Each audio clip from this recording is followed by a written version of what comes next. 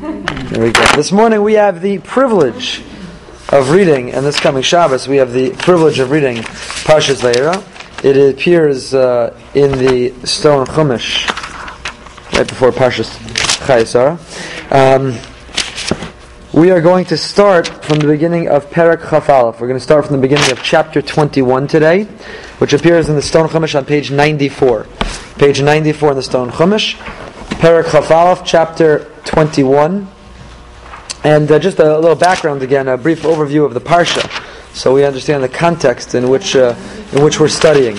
At the beginning of this week's Parsha, Avram finds himself recovering from his circumcision. He's on the third day, the hardest day to recover from surgery. HaKadosh Baruch Hu, God Himself, visits him.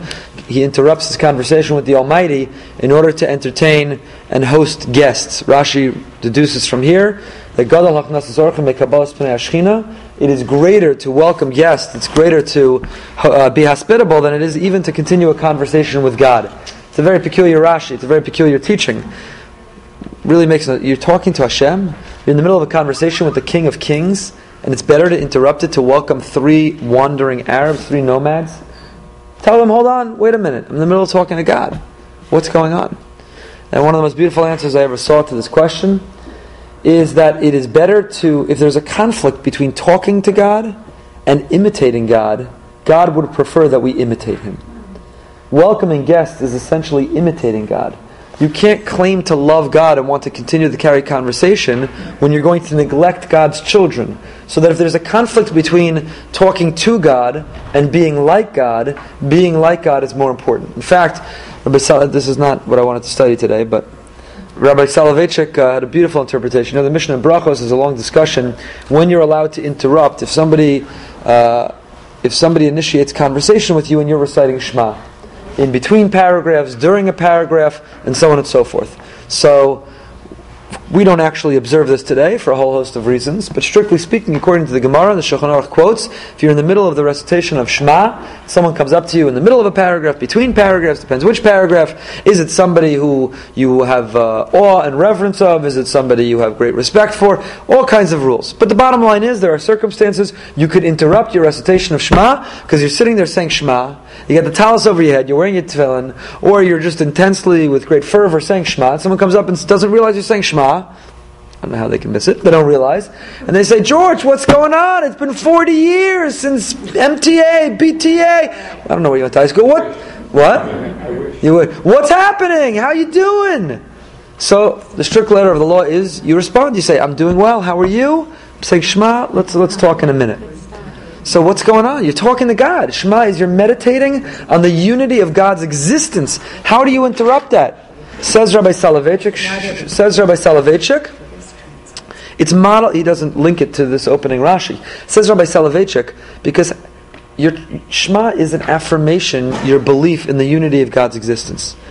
There's a greater affirmation that you believe in God. The greatest affirmation you believe in God is to be like God.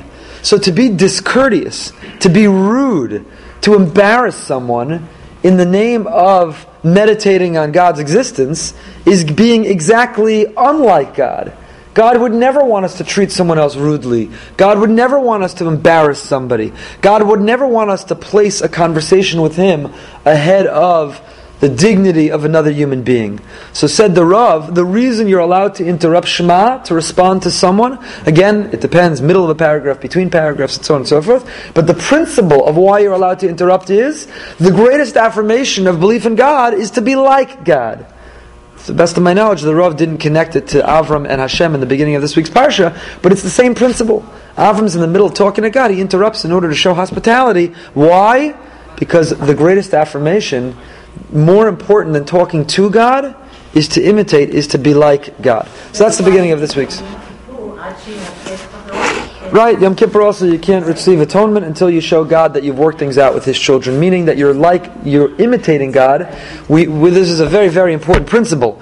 All the time we see people who claim to be followers of God. They claim to be virtue. They claim to be noble. There's such a fabrenta, fervor, straw, and yet in their interpersonal relationships, they're not acting God-like at all. They're lacking ethics and morality. They lack courtesy. They're cruel and mean, discourteous. you can't claim to affirm God's existence and not at the same time seek to imitate and to be God-like. At the same time, you can't be God-like in terms of interpersonal and then claim to love God but neglect Him in terms of His ritual and religious demands. So of course that's the balance between Ben Adam L'Makam and Ben Adam L'Chavero, between religious life and moral or ethical life. Are they connected or not? But that's not beyond the scope of our class on the text-based with commentaries. But that's what's happening at the beginning of the parsha. I don't really want to focus on that because I just wanted to fly through the context of the parsha. Did you say that the interaction between Avraham Avinu and God was through dreams? So how do you have where Hashem supposedly is talking to him? Great question. If every Navi only was able to feel God's presence when they were asleep, then what does it mean God's talking to him here and it's interrupted? It's a great question. I'm not really sure. It's a good question. So that's what's happening at the beginning of the parsha. We know he feeds these angels. One of the angels is there. There are three angels. Each one has a mission and a purpose. One is there to destroy Sodom. One is there to inform Avram that he's going to have a son. And one is there to help save Lot. So there's a promise given to, revealed to Sarah. It's revealed to Avram. Sarah, of course, we know, laughs. Seems cynical about it. Avram learns about Sodom's destruction.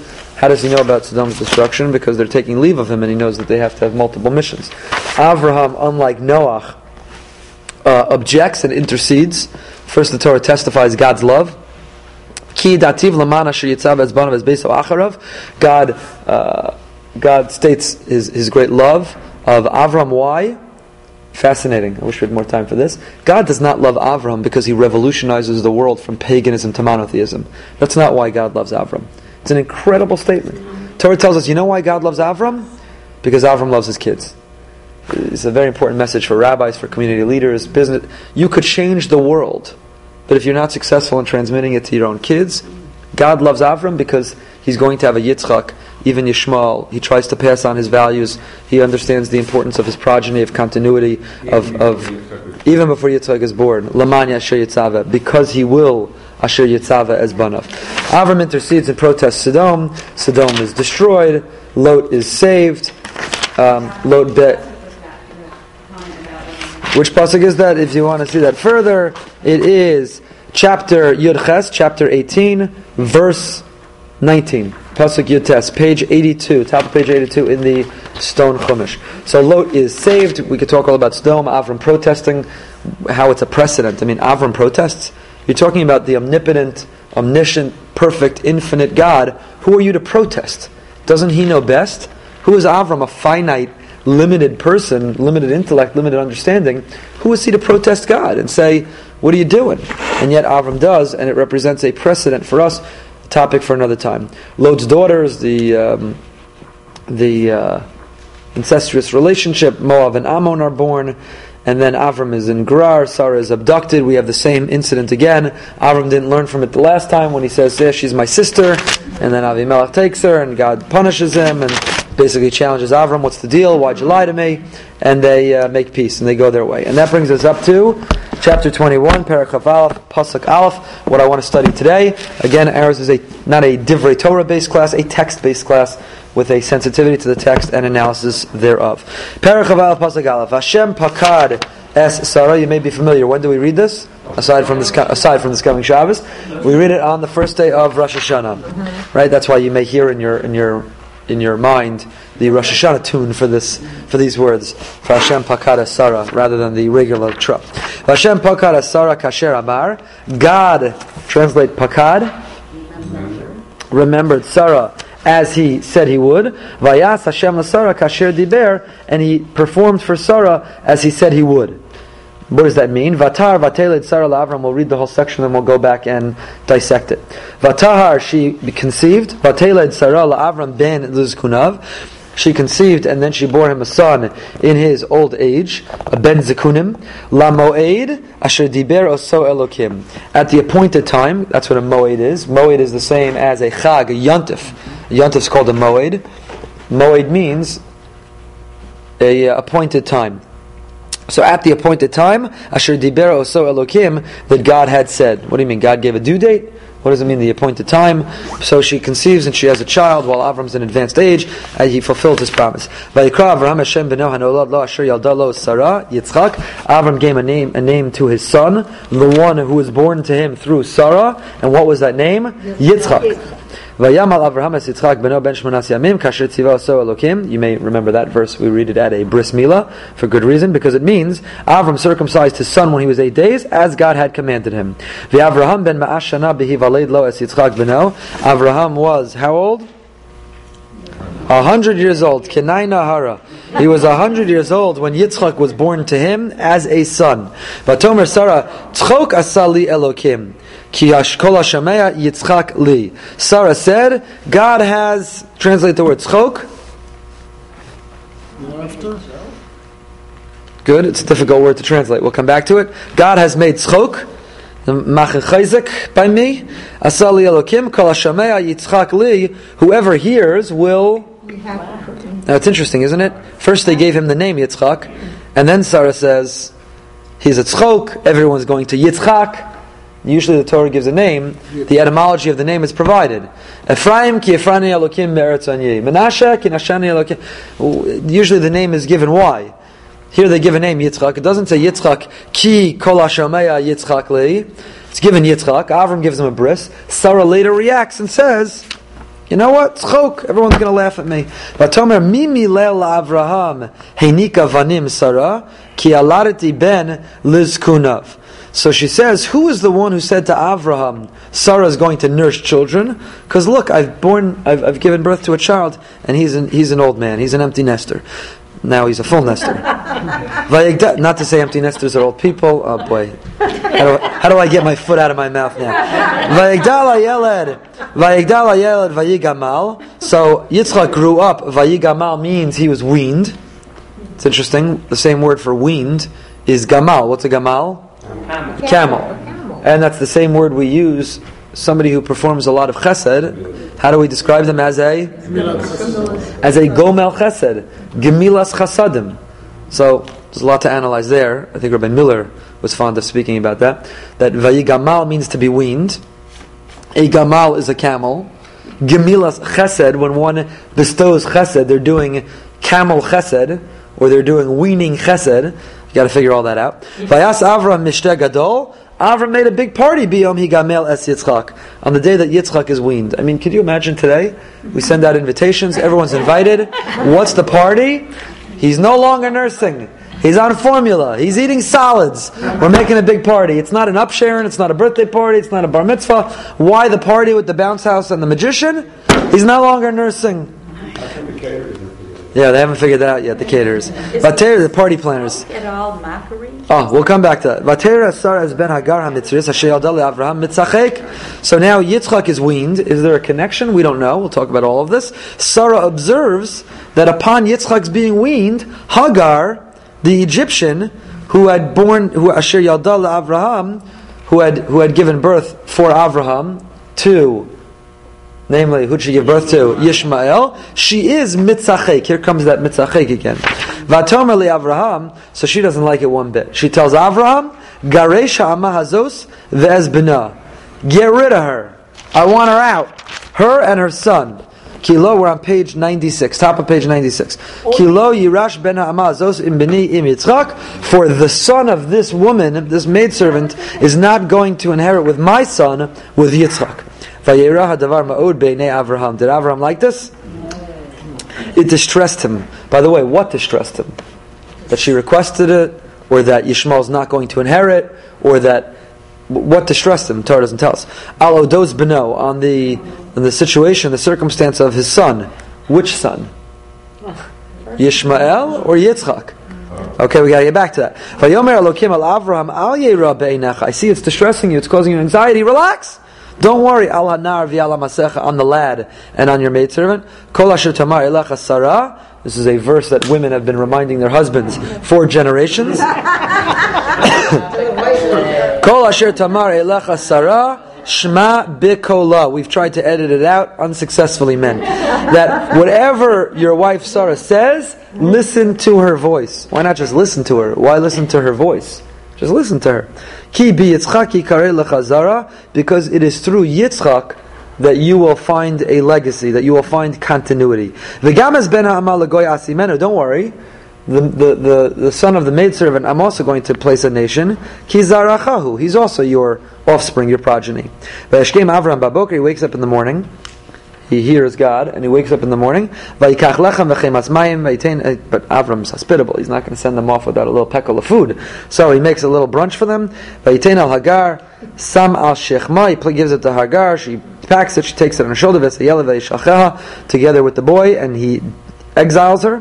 Vatelech vatesa b'midbar be'er shava. She goes. She wanders in the desert in Be'er Sheva. She departs. She's straying. She's wandering. What happens with her and Yishmael? That's its own story. We're going to leave that for another year. We can't get into that. But let's now just go back to the section we've read and begin to analyze. Because again, the purpose of our class, what you've told me we want to do, what we've been doing for the last couple of years, is a text-based class. Why is this word used? Why is that vowel used? Why is there the redundancy? What's the transition? What's the connection? We listen on Shabbos to the Parsha, okay, storyline, it's cute, our kids come home and report, we do Parsha questions and answers with them. But there's so much to glean from the text itself. So let's go back to the beginning of Perek Chaf Aleph. Vashem pakad es Sarah, God remembers Sarah, kasher amar, as he said.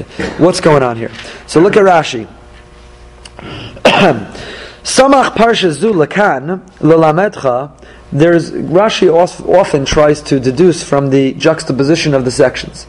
Why is it that one narrative appears next to the other? It's not always because they're chronologically in order. As we know, for Rashi, ein muktam u'mu'uchar b'Torah. Torah does not necessarily follow a chronological order.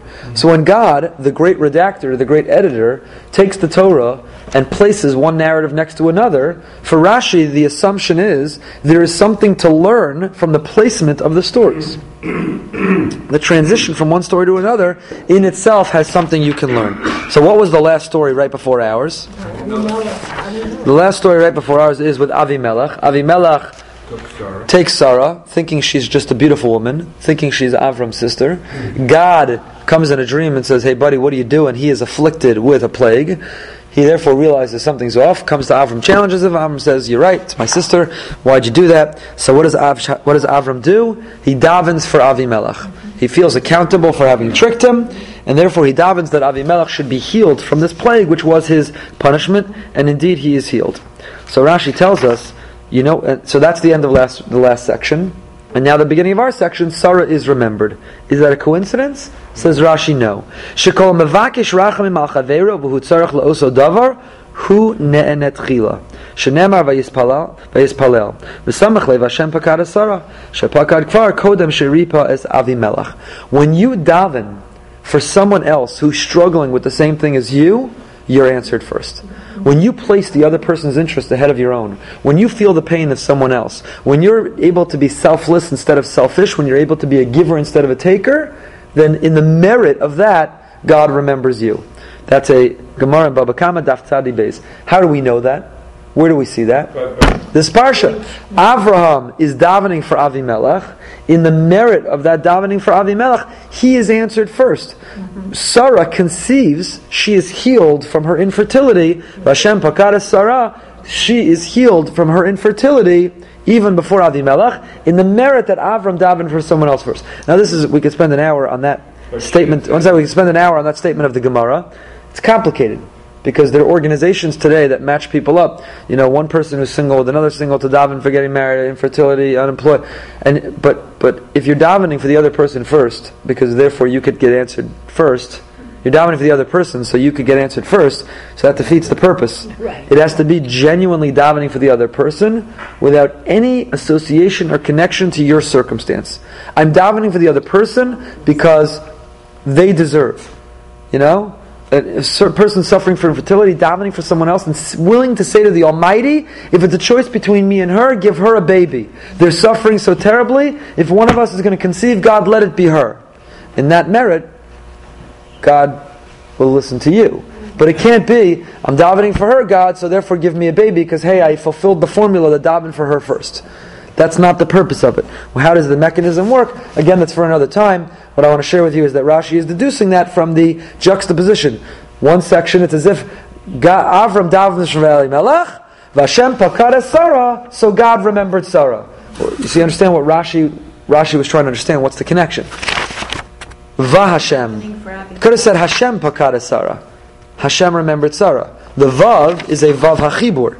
It connects it to the section immediately before. What's the section immediately before? Vayispalel Avram El HaElokim. So therefore Rashi understands, Avram davens to Hashem, Vashem pakad es Sarah, and God remembers Sarah. You see from here, when you daven for someone else, you're answered first. Well, why doesn't it say God remembered that He promised Avram that He would have a son? Oh, okay, that's a good question, but a separate point. Okay, good. That's a separate point also. We'll see Rashi mentions that. Just hold your questions again, people. If you can, hold your questions till the end. For those who are listening on the recording, it's difficult to follow. Okay, continuing. Rashi says, "Pakad es Sarah kasher amar." He remembered Sarah as he promised. Means beherayon. He promised her she would conceive. She indeed conceived. What's the difference between kasher amar and then vayas Hashem Sarah kasher diber? No one asked that. It bothered Rashi. He remembered Sarah as he said. He did for Sarah as he said. Well, why kasher amar and then kasher diber? So kasher amar for Rashi corresponds with conception. Kasher diber for Rashi corresponds with Leda, and then she gave birth. Because it's not just such a given that just because you conceive, that will culminate in a healthy birth. 1/3 of pregnancies end in miscarriage before the third month, before the first trimester ends. 1/3 of pregnancies in the first trimester end in miscarriage, and tragically, miscarriages and stillbirths after that. So today. So the fact that a person conceives is worthy of celebration. It's worthy of cautious celebration, because tragically there are people who it doesn't come to fruition. So kasher amar, as he promised her she'd conceive. Kasher diber, as he said, he also said she would give birth. So both were fulfilled, conception and birth. Vehechan hi amira, vehechan hu dibur. And where was this amira? Where were these two promises? Says Rashi, amira vayomer Elokim, aval Sarah ishtecha. The amira was when God told Avram, however Sarah is going to have. Dibur haya diber Hashem al Avram bebris ben absarim. V'sham nemar lo yirash chazeh v'gomer v'hevi hayorish misara. The dibur was when Avram was promised in bris ben absarim, you're going to have a son through Sarah who will inherit you. That was the dibur, meaning he promised Avram she's going to conceive. But he also promised independently, and you're going to have continuity who will inherit you. That was the promise of birth. And then Vayas Hashem Sarah kasher diber li Avram. He did for Sarah what he had promised to Avram. The Ramban quotes Rashi. Look at the Ramban, Nachmanides. Kasher amar beherayon kasher diber beleider lashon Rashi. Ve'ein pekida ela lashon zechira v'hashgacha al hanifkad. Why does it say Hashem pakad? Why doesn't it say Hashem zachar, God remembered? What is pakad? We're looking. Skip for a moment actually to the Kli Yakar. The Kli Yakar, Rav Ephraim Zalman Lunchitz, asks exactly this question. Yesh hefresh bein lashon pekida lelashon asiya. There's a difference between pekida and asiya. Pekida means to remember. Pekida really means to count. Parshas Pekudim. Eile Pekudei HaMishkan. What's Pekudim? Pekadati is to count, is to take an accounting of, to remember, to recall, to focus on, to take accounting of. That's different than Asiya. What's Asiya? To do, to perform. Says the Kli Yakar, there's a difference between Pekida and Asiya. Ki ha-Pekida eina ki im zechira ba'alma. Pekida just means to remember. Hasiya hi pu'ula mamashis k'masher kasa ve'escha l'goy gadol. So God doing, performing, is actually doing something. God remembering means I remember. So if I see you and I say, I'm reminded that I promised you I got to do X, Y, and Z. So that's nice, I remembered, but I actually haven't made any progress, I haven't done anything. But if I see you and I say, I promise you, I'm doing ABC right now. So now I'm actually doing. So he didn't do. Why does it say Vashem Pakad? He remembered. Why doesn't it say he did? Which it does. It says God remembered, Vashem Pakad, Vayas, and he did. Why didn't it just skip to Vayas? Why did he have to first remember? Continues the Kli Yakar. Umasik ani oseh oscha bria chadasha. Gam yesh hefresh bein lashon amira lashon dibur. You have in the beginning, so you have pakad, God remembered, kasher amar. And then vayas, he did, kasher diber. Diber is a different word than amar. Hold on. So if you're sensitive to the text, as the Kli Yakar is, he wants to know what's going on here. Why do we go from pakad to vayas? And why do we go from kasher amar to kasher diber? What's going on in this pasuk? That's what he asks. Ubir ha'inyan, he says the answer is shekasher nifkad Sarah nifkadu kol akaros ima. When Sarah was remembered, so too were all women suffering for infertility. At that moment that God bestowed divine kindness on Sarah, he by extension also bestowed that blessing on every woman struggling with infertility. Kama shepirashti parshas lech lecha lapasuk v'haisa legoyim. V'af pish nifkedu imam mikol makom lo hayu shavim l'sara ki pekida Sarah b'lashon asiya mamash b'pol yidei Hashem nisparach yidol tzadikim mas hashemayim v'aretz ki tzadikim nivru b'shtei yadayim tainu asiya mamash u'v'lashon dibur hamora achiba.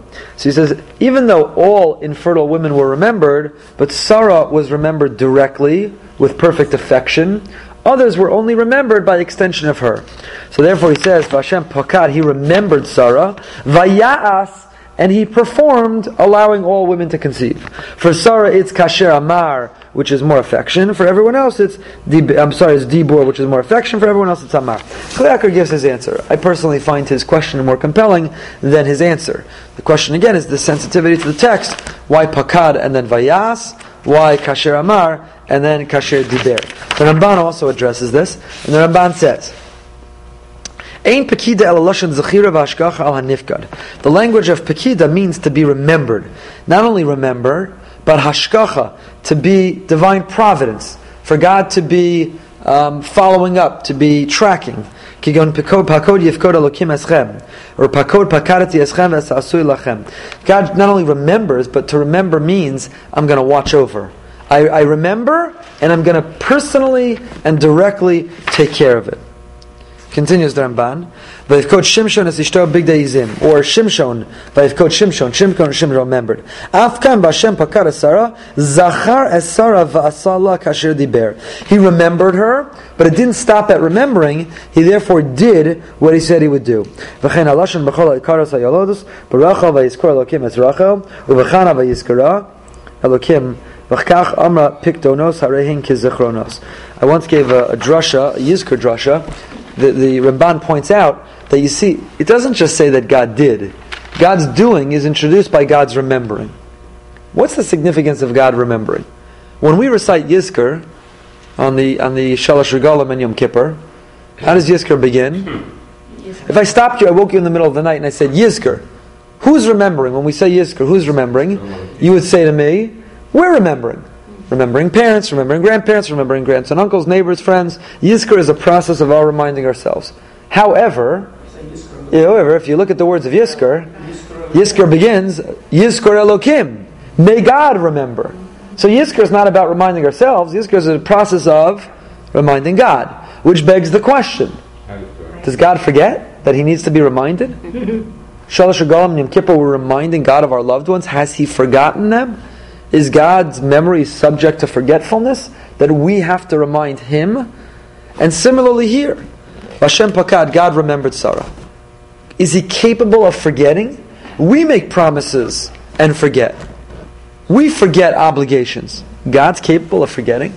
And the Ramban points out it's not just with Sarah. With every one of our matriarchs, with Chana and others, when God makes that promise, when they struggle for infertility, when He chooses to change their circumstance, it's introduced with Vayizkor Elokim, or Vashem Pakad. He remembers them. What's the meaning of God remembering if He's not even capable of forgetting? And therefore, what's the process of Yizkor really all about? You have to come to the next Yizkor. What's next Yizkor?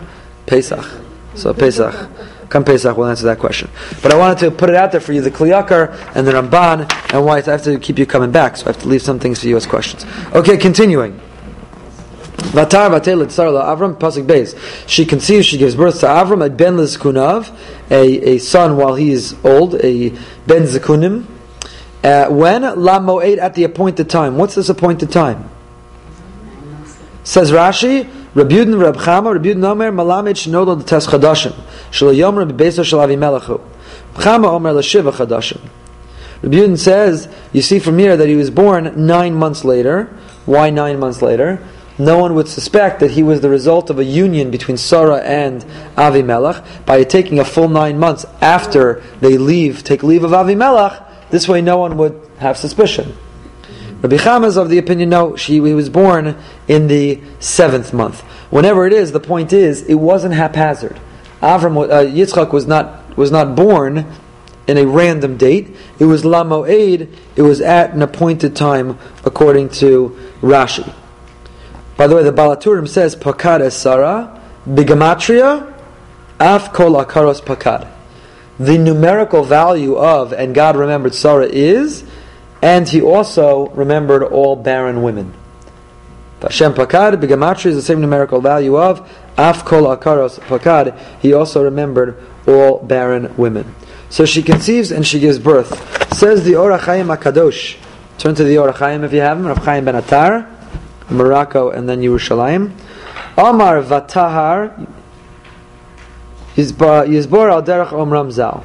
The Medrash of Bereshit Rabbah says, Beit Madron Lo Haya La L'zeh Modia Ki Haya Nes Gam Behei Rayon. So if you'll say to me, okay, she gave birth, why do we have to know? Nobody asked this question. We said Rashi says Hashem Pakad, He remembers her, means she conceived, and Kasher Diber means and she gave birth. Let me ask you a question. It's possible to conceive without giving birth. Tragically, is it possible to give birth without conceiving? Not in our religion, at least. You can't give birth without conceiving. So why don't we skip right to just say, and God fulfilled His promise by she gave birth, and we'll know implicitly that He fulfilled His promise in that she also conceived. Implicitly, conception should be involved in having given birth. What's going on? So the Or HaChaim HaKadosh quotes the Gemara that says, when it says that Sarah Ein Lav Vlad, she didn't have a child, earlier in the Parsha, Rashi there says, it means not only she didn't have a Vlad, she didn't have a base Vlad. She had no uterus. Sarah was born without a uterus, or she had a hysterectomy. She didn't have the hardware. Bottom line was, she didn't have the hardware to have a baby. So conception itself represented a miracle. In fact, the Gemara learns from here, I think it's a Gemara in Sukkah, if I remember correctly, that you see from here that prayer is so potent and powerful a tool that you could get God to reverse nature. You could get God to reverse nature through prayer. Prayer is so powerful that God will override the rules of nature. So never give up. Now you're not allowed to daven for a miracle, right? On a separate note, the Gemara Nida says very, very clearly that you have the first 40 days of conception. I happen to know this Gemara well. You have the first 40 days of conception to daven for the gender of the child. But the Gemara assumes that it's at 40 days that the gender becomes determined. And by the way, modern science tells you that it's at conception that it's determined because the chromosomes are formed then. However, I will tell you that even modern science acknowledges that the genitalia do not form until the 40th day after conception. That maybe on a chromosomal level, it's already predetermined, but on the physical level, the manifestation is not till, corresponds exactly with the 40th day after conception. So it's less of you're davening for a miracle within those 40 days, because there's no chromosomal analysis of in utero. So the Talmud says the first 40 days you could daven, whether it's a boy or a girl. From the 40th day until this day, you could daven from this. From this day to that day, you could daven for that. Why is that? Because after that period, you're praying for a miracle. If it's already predetermined, if it's manifested that it's going to be a boy, then for you to daven that it's going to be a girl, you're asking God to do a miracle. We don't believe in davening for miracles.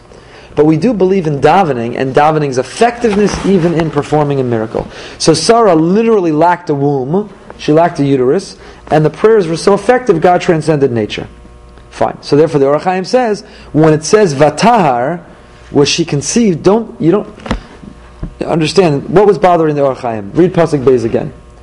This is a text-based class. None of you asked this question. Vatar vateled Sarah. In those three words, which word is extra? Not Sarah, although you could ask, we know we're talking about Sarah, so maybe Sarah is extra. Vatar. And she conceived. Why is it extraneous? Because the pasuk could have said Vateled Sarah. Because we know that if Vateled Sarah, if we know that Sarah gave birth, what do we know? Vatar, that she first conceived. She didn't swallow Yitzchak and then give birth to him. She had to first conceive him. So Vatar is an extra word.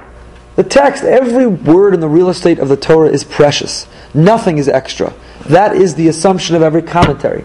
So when they see a word that they perceive as extra, they're bothered by the question, why is it there? So the Ohr HaChaim is bothered, why is the word Vatar there? Let the verse begin, Vateled Sarah. And Sarah gave birth, and I will know that she conceived. Says the Ohr HaChaim to tell us that Vatar, conception itself, was a miracle. She lacked a womb, and the very fact that she conceived was in itself a miracle. V'omro la'Avraham, remez ben zeh la'Avraham. Why does it say Vateled bothered the Ohr HaChaim again? He's not spelling out the questions. It's our job to realize that there was a question that bothered him. Continue reading the pasuk. What's the next question that bothers him? So she conceives, she gives birth, and who does she give birth for? On whose behalf? Who impregnated her? LaAvraham. What? I don't know that by now. I don't understand. God remembers Sarah, as He said. Vayas Hashem Sarah, He did everything He said. She conceives and she gives birth. Why is it telling me LaAvraham? Who do I think it's for? The milkman? You shouldn't think it was. God forbid. It could be Abimelech. Who do I think it's for? Her personal trainer? Of course it's Avraham. We know it's Avraham. Why is it telling me Avraham? So, listen to what the Ohr HaChaim says. It's beautiful. Vateled Sarah le'Avraham ben leZikunav. Omro, so look at the Ohr HaChaim. Omro le'Avraham remez ben zeh la'Avraham v'lo yishma el la'Avraham. To say that this child is for Avraham, the other son is not for Avraham. Doesn't mean that Avraham shouldn't love the other son, but meaning this son will be Avraham's legacy, the other one is not going to be his legacy. Tichsiv ki biyitzchak yikara lechazara. Because the Torah says, God promised Avram, biyitzchak, through Yitzchak you will find a legacy. V'agam shematzinu she'amar hakasav vateled Hagar la'Avram ben. We also find that when it says Hagar, she also gave birth la'Avram ben, for Avram, for his legacy.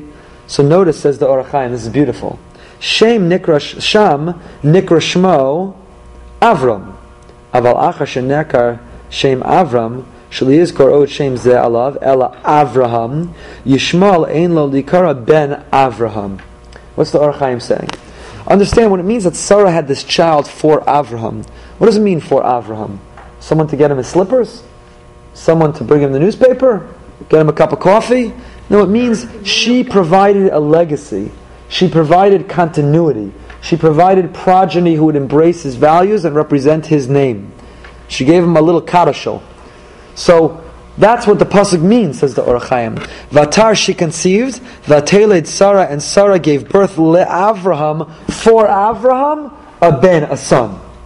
And what does it mean for Avraham, a son? In contrast to Yishmael, who of course was beloved by Avraham, but was not le'Avraham, did not represent his legacy, his continuity. So Ohr HaChaim, as if asks a question on himself, I don't understand. But turn back and you'll find that when turn back to chapter 16, verse 15, when Hagar gave birth to Yishmael, what does it say? And Hagar gave birth le'Avram ben. She too thought she was providing his legacy. LeAvram. She gave birth for Avram. Says the Ohr HaChaim, notice. Who did she have a child for? Avram. Who did Sarah have a child for? Avraham. Sarah provided a legacy for the man whose name includes a hey. Sarah provides a legacy for the man who revolutionizes the world with ethical monotheism. Hagar, she gave a legacy for the Avram, for the man of the past, the child of pagans. Sarah gives a legacy in a child for the new man whose name includes a hey. Says the Ohr HaChaim, V'ulai ki lezeha korei la'Avraham Avram over ba'aseh. He quotes a Medrash and Bereshis Rabbah, it's also Gemara and Brachos, maybe Megillah, I don't remember. So the Gemara says, anyone who calls Avraham Avram is violating a positive mitzvah. If I give a drasha of the Shabbos and I refer to Avraham as Avram, I'm violating a mitzvah saseh. Because once God changed his name, you have to use. The Gemara there says, once Avram was changed to Avraham, and once Sarai to Sarah, you're not allowed to use their old name, with the exception of Yaakov, that even though his name was changed to Yisrael, you can still continue to call him Yaakov. Tosfos there, and the Gemara tells you why. Why is Yaakov the exception? And everyone else, when they go into witness protection program and get a new name, you're not allowed to use their old name. Yaakov, when he goes into witness protection program, you're allowed to still use his old name. In fact, we predominantly use his old name, Yaakov. We only use his name Yisrael when referring to him as a father of a nation, the nation of Yisrael. Why is that? Leave it for another time. It says the Orach Chaim, Yoshua also. Once Hosea becomes Yoshua, you only call him Yoshua. But says the Orach Chaim, now you understand why. Keep reading. Ta'am hakpadaso Yisbarach, Ki kishayikar lo Avram miyaches elav Yishmael leben. So now we understand the reason. Because if you call him Avram, you're saying that Yishmael and his descendants are neighbors in the Middle East. They're his legacy. If you call him Avram, you're creating an association between Yishmael as the predominant ambassador of Avram's legacy. That's the violation. Vashem amar ki biyitzchak yikar lechazara. God promised that we, Yitzchak and his offspring, would be the ambassadors of Avram's legacy. So you have to call him Avraham. So when our cousin Yishmael says, hey buddy, we are as equally ambassadors, we have as much rights to the land, he was equally our father, we say no. Avram was your father. Our dad was Avraham. Yeah, biologically we trace ourselves back to the same father. Biologically we trace ourselves back to the same DNA. But our father changed, transformed himself. Your father was Avram. He left that long ago. Our father is Avraham. And if we dare call Avraham Avram, we bring Yishmael back into the picture. We bring them as equal rights. We bring them in as their brothers. V'tam za eina b'Yakov. L'zeh hagam shenikra Yisrael. So now he's going to answer the question a little bit. This does not apply to Yaakov. Ein kpeda sheyikra Yaakov. Why is there a difference? Because when you call Avraham Avram, you bring Yishmael back to the picture. But if you call Yisrael Yaakov, are you bringing anyone back into the picture? No, because Yaakov is the first who all of his children are kosher, so to say. Avraham has a Yitzchak and a Yishmael. Yitzchak has a Yaakov and an Esav. Yaakov has the Shiftei Ka, has 12 kosher, what's the lack of a better term, sons. So to call Yisrael Yaakov, you're not giving a stamp of approval to anybody, you don't have to worry. But to call Avraham Avram, you bring Yishmael back into the equation. A beautiful Orach Chaim. I think a beautiful Orach Chaim. So you understand what was bothering the Orach Chaim. Go back to the pasuk. It bothered him. Why does it say Vatahar? It could have just started Vateled. It bothers. Why does it say LeAvraham? By the way, it's a little bit like chauvinistic. Maybe Sarah wanted a child. What do you mean she's having this kid for Avraham? She's not having it for Avraham. Maybe she's having it for himself. Avram. She can't want a child for herself. In fact, Avram had a child. He had a Yishmael. If anything, I'd say Sarah was having this child. She's the one who's barren. She's the one who's childless. He has a Yishmael. What does it mean? Oh boy, 11:50. So the Orach Chaim fills in. LaAvraham means not for Avraham the individual. It means for Avraham the nation. Avraham, the promise. Avraham, the vision of Avraham and his. So, Vatelet Sarah le'Avraham, she conceived and gave birth for Avraham, for the vision of Avraham and the future of that nation. Okay, continuing. So Avram gives a name to this child. He calls him Yitzchak. Let's go. We got to make up some ground. Vayamal Avram gives him the circumcision on the 8th day, as he was commanded to by God. Avram's 100 years old. Sarah says, "Tzchok asali Elokim." God is macht chayzik. God is making a joke of me. Kol hashomea yitzchak li. Everyone who hears is going to laugh at me. So, isn't this a little bit strange? I have a question for you.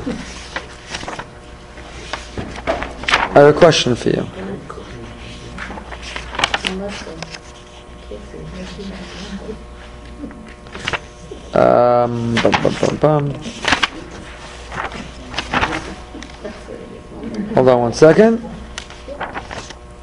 You know what, we don't have time to focus on this now, but I'll just tell it to you, this part of the question. The beginning of the parsha, Sarah gets into trouble. Why? Because she laughs. God says she's going to have a child, and what does she do? She laughs. She laughs.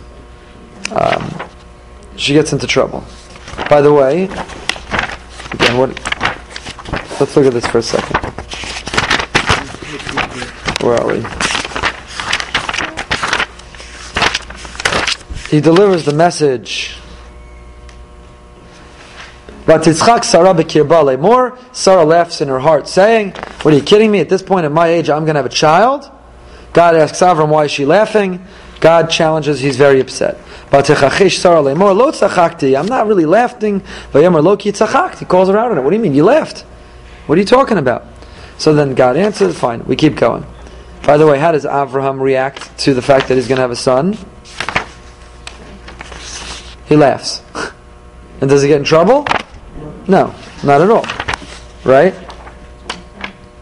What does Avram name this son? Yitzchak. And he's not in trouble at all for naming laughter. And now here Sarah says, Tzchok asali Elokim, and there's no problem. We don't see the rebuke. So why in the beginning of the parsha is she rebuked, and now she's not rebuked for laughing?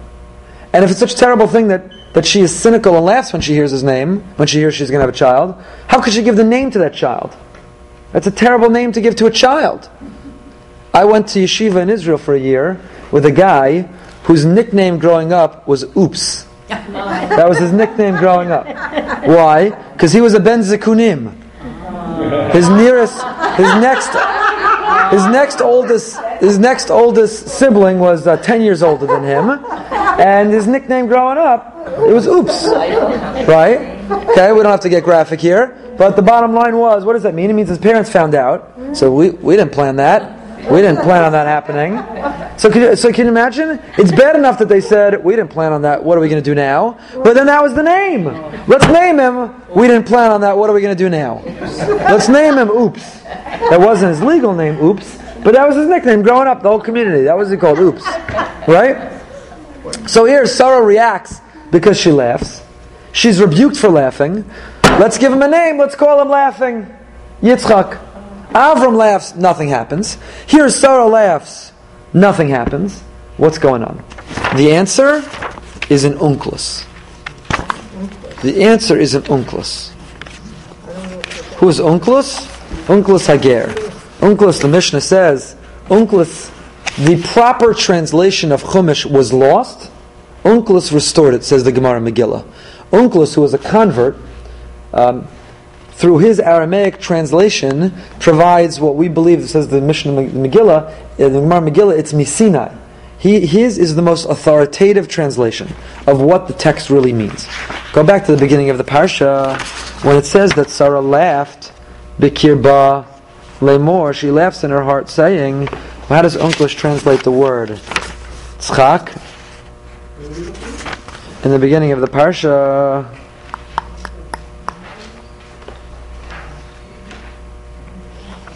here, Pasuk Yud Beis. Perek Yerches, Pasuk Yud Beis. Chapter 18, verse 12.